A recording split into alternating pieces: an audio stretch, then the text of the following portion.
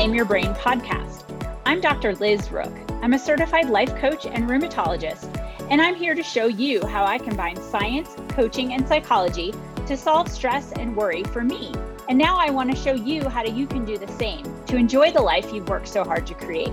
It's time to stop struggling and have more fun. Let's do this. Hey everybody.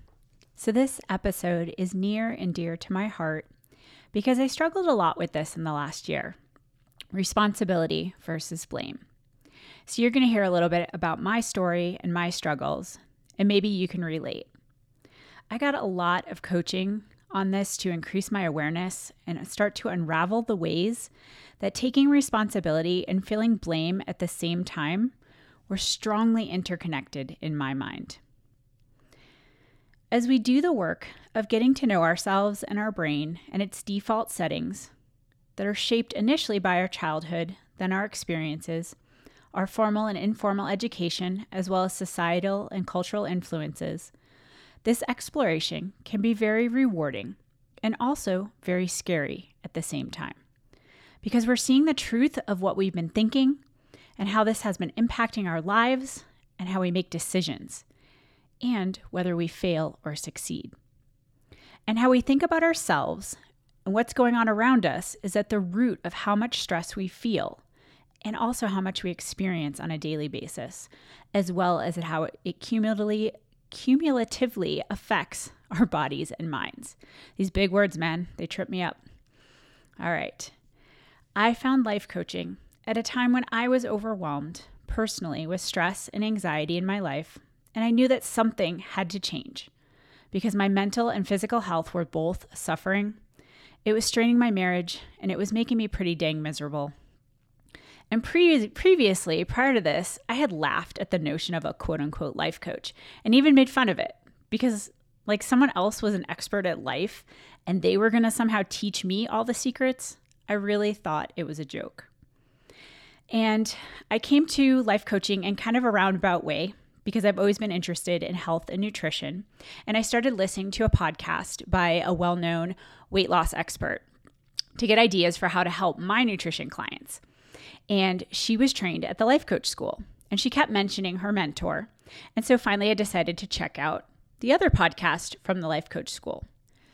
And what I found instead, when I joined Self-Coaching Scholars, which is their coaching program, where you learn to get coached and you learn to self-coach, is that I found a loving, non-judgmental space to explore my brain and my thoughts and gain perspective and awareness where literally none existed previously.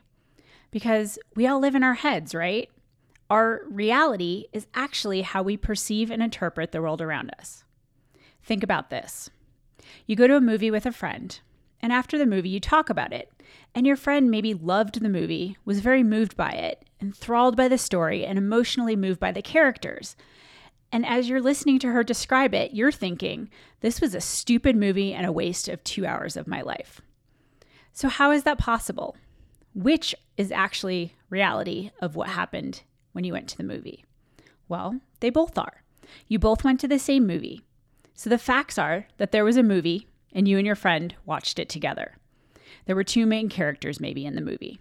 And other than that, the rest is open to interpretation because of our thoughts and how we viewed the experience going on while we were watching the movie.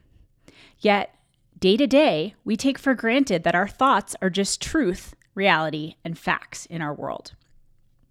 Where coaching comes into this is it shows us that our thoughts are literally just sentences in our head that our brain throws at us. Most of the time, this happens unconsciously. And when we're on our default setting, the thoughts are just flowing through us and we're reacting to whatever comes at us. And we're reacting from our default settings. We take these thoughts and ideas, and we often think of them as facts and also who we are. And as a protective mechanism, we tend to believe our brains and our default setting. And listen, I don't know about you, but sometimes my brain is mean and nasty and critical and judgmental. And this is all normal, by the way. And I don't want to listen to or give my attention to it because I now know that I am not my thoughts. And neither, my friend, are you. You have thoughts, just like you have fat on your body. It doesn't mean that you are fat, you just have fat. Can you see how I'm separating the two? We have thoughts, we are not our thoughts.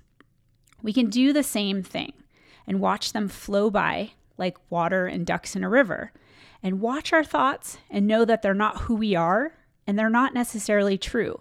They're just ideas and sentences in our heads. So that kind of sums up the first step of what we do in a coaching relationship is gain awareness.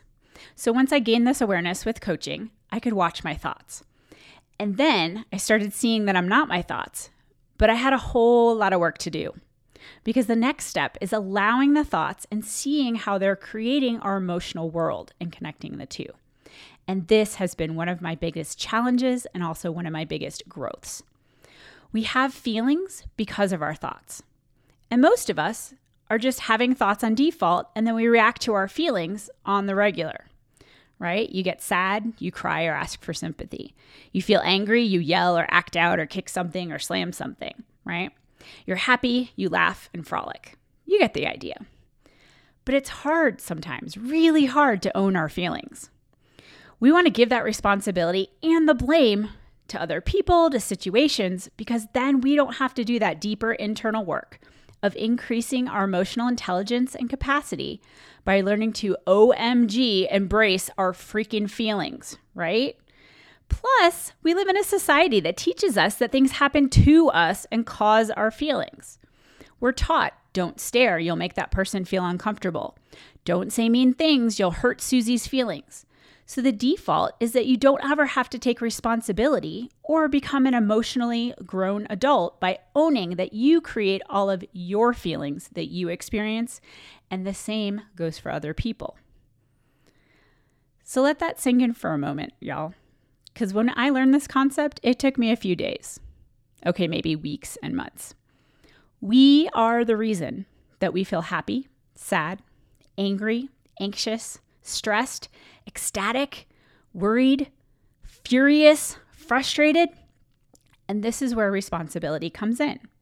Because if we're the reason and the cause of our feelings, it is super easy to turn that pointed finger inward.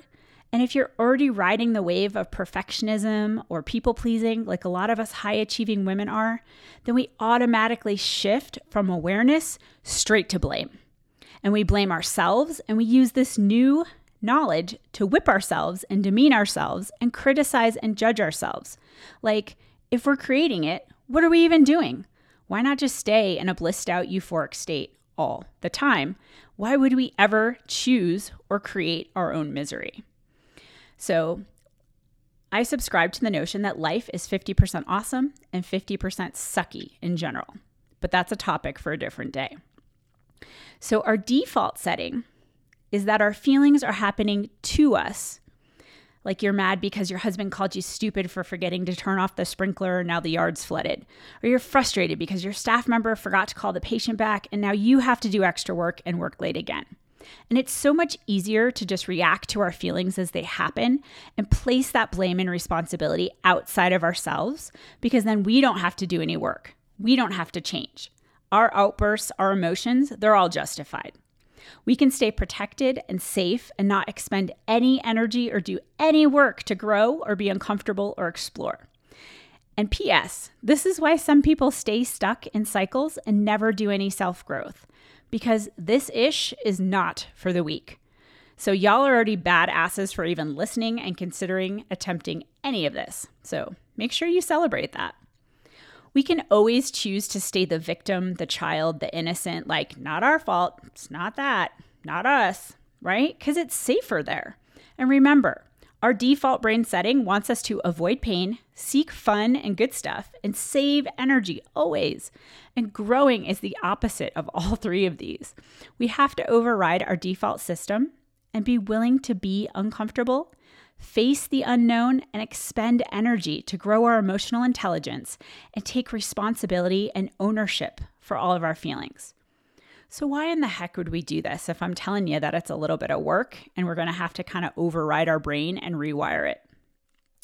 Because, my friends, the reward on the other side of all this work and growth and discomfort is that we are responsible and we can create feelings that we actually want. And we can decide what uncomfortable feelings we want to pursue in order to grow and expand and thrive in every aspect of our lives. And the more we practice this, these small steps add up and compound exponentially. And we free ourselves from ever needing anyone else to take care of us or make us feel a certain way, which in turn frees everyone else around us, which expands and enhances our relationships. It brings us closer connections and deepens the intimacy that we have with others. It decreases our stress. When we let go of needing things like emotions from others, and instead we can love them and ourselves unconditionally because we know truly where the power is, and that helps us relax and enjoy our lives. Okay, so this responsibility versus blame ties back into our inner critic. And if you're not familiar with the inner critic, which you likely are, but if you want a refresher, go back to episode 3 of the podcast and take a listen. So when we're aware of our thoughts and we start to identify our feelings and then start to accept that our secret human brain superpower is that we can actually intentionally create our thoughts and feelings to grow, expand, create, our jerk brain comes along for the ride because every story needs a villain, right? So if we're no longer blaming our circumstances or other people or the weather or a bad hair day or anything else or anyone else for why we're upset, that just leaves little old us. And ooh, golly, that inner critic is just jumping around going, ooh, pick me, call on me. And she is ready to roast you. Because why the heck would you ever choose that? Why would you ever choose to feel that way? You start to feel frustrated and your brain goes, oh my gosh, haven't you already worked on this? You should be over this by now. This is not rocket science. You control your brain, so freaking stop and change already. Does any of that sound familiar? Any of us who have done any self-growth probably are familiar with us. And those of us well-versed in perfectionism know that tune well. So the key to owning our feelings without blaming ourselves for creating and experiencing them, the key is love. This is the step where we learn to love ourselves and be compassionate at the same time. And especially when we're feeling fear, anger, boredom, frustration, annoyance, judgment, disappointment, any and all of the especially nasty and uncomfortable and undesirable emotions that we try to avoid at all costs. Because this is also why we have underlying habits that we want to change, like overworking, overthinking, chronic worrying and stressing, overeating, drinking alcohol, scrolling social media. Basically anything you do to try to avoid, distract, or escape from an uncomfortable feeling is creating more discomfort and negativity on the back end. Because you avoided the feeling acutely that you created in the short term, but now you're overweight, you're in recovery, you didn't have the difficult conversation. Your husband's now mad because you're working late again rather than coming home and spending time with him. To change any of this and to decrease any and all chronic stress and the habits that we pick up related to our stress, we need to love ourselves. We need to be brave and accept responsibility and also have compassion and kindness with ourselves through our growth. I find it helpful to identify and make friends with our inner critic first, and then start increasing awareness as we unravel how our thoughts and feelings weave together to create the results we have. And then once we're out of the basement with our awareness, we're on the first floor now, we can create allowance of our thoughts and feelings. And then we can start ascending up to the penthouse of acceptance of who we are, what we can create, and how we thrive in our lives and solve our stress at the same time. All right, my friends, that is what I have for you this week. Take responsibility, leave the blame behind, use love to separate the two. This is a little meatier than some of the other episodes. You may want to chew it up well, take some sips, let it digest, and maybe even go back for seconds. And if you want access to my new free Thrive in 5 handout to start streamlining and simplifying your work to decrease your stress so that you can thrive, click the link in the show notes to join my email list. If you're ready to stop struggling and start thriving in your health, career, and relationships, you do not want to miss this free handout. Have a fantastic week, and I will talk to you next week.